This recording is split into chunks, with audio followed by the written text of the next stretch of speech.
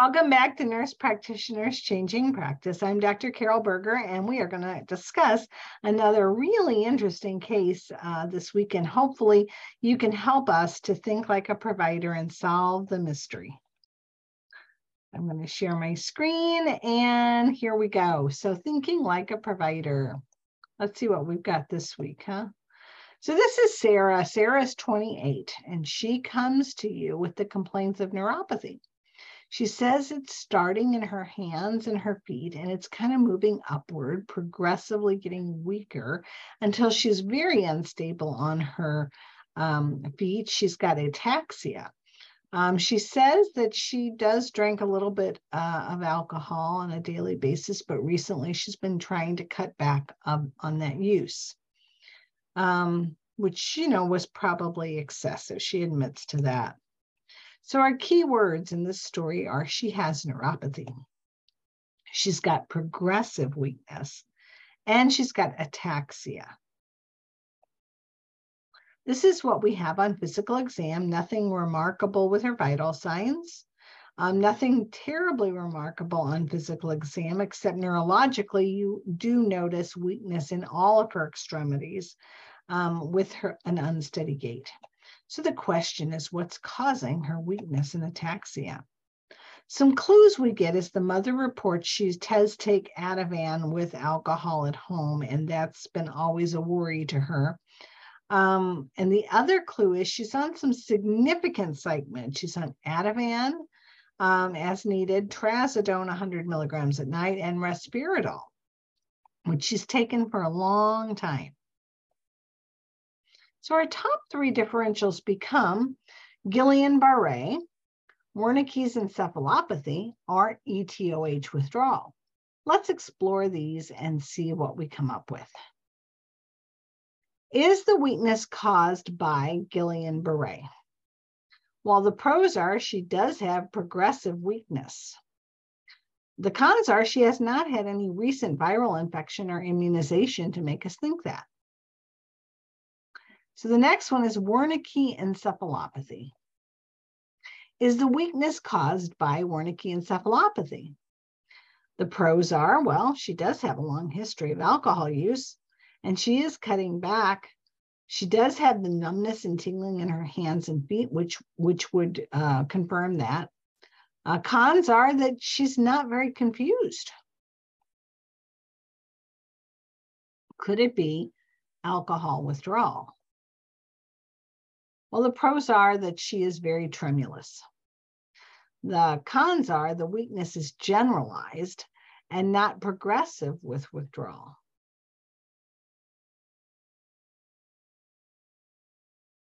So let's look at each system and see what we kind of come up with neurologically. The CT of the head was normal. The MRI of the brain was normal. Assuming it was Guillain-Barré, IVIG was given for 5 days, but there was no improvement. Actually, she got worse. Cardiac. EKG showed a normal rate and rhythm. Cardiac enzymes were normal. Respiratory. Chest x-ray was normal. GI. She actually developed a partial small bowel obstruction that cleared with laxatives. That would really support a Guillain-Barré kind of thought, right?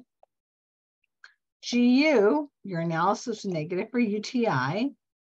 Musculoskeletal. She's unable to move her arms or legs on command at all. And this has progressed. Neurological. She tries to follow your commands. She's very tremulous in both hands. She can verbalize, but it's with a lot of effort. And sometimes it's just like in bursts of words. Now she's begun drooling continually. Psychiatric. On review of the chart, what you find is that all psychiatric medications were stopped shortly after she came into the hospital. The Respiridol, Trazodone, and Ativan. They just weren't restarted, presumably from altered mental status, right? So what do you think? Was it a delayed reaction for the IVIG to help eventually? Did the what did the IVIG do? She was started on vitamin B12. She did receive 3 or 4 days of that with not a lot of improvement. So initially IVIG didn't help much, and initially the vitamin B12 didn't help much. The tremors increased until she was in full-blown seizures. At the time of the full-blown seizures, multiple anti-epileptic medications were given, which Cymbalta was the medication that finally stopped the seizures, but she'd had, Ativan, she'd had Keppra, she'd had Dilantin, and then Cymbalta was given. So after the seizures stopped, she fell into a postictal state for about 24 hours, where then she fully recovered. But she had a full recollection of all the events that were going on. She could say what was going on day after day. So the question is, was it Guillain-Barré, which again had a delayed response to the IVIG? That's one school of thought. Was it Wernicke encephalopathy that finally responded to the vitamin B12? Or was she withdrawing from alcohol, which was exacerbated by the withdrawal from risperidone, Ativan, and trazodone abruptly? The moral to the story was she recovered fully without any side effects. So, I don't know. You decide. What do you think? Let us know what you think about this case. Was this Guillain-Barré, Wernicke encephalopathy, or withdrawal from ETOH? Thanks for listening to another interesting case and helping us solve the mystery. See you next week.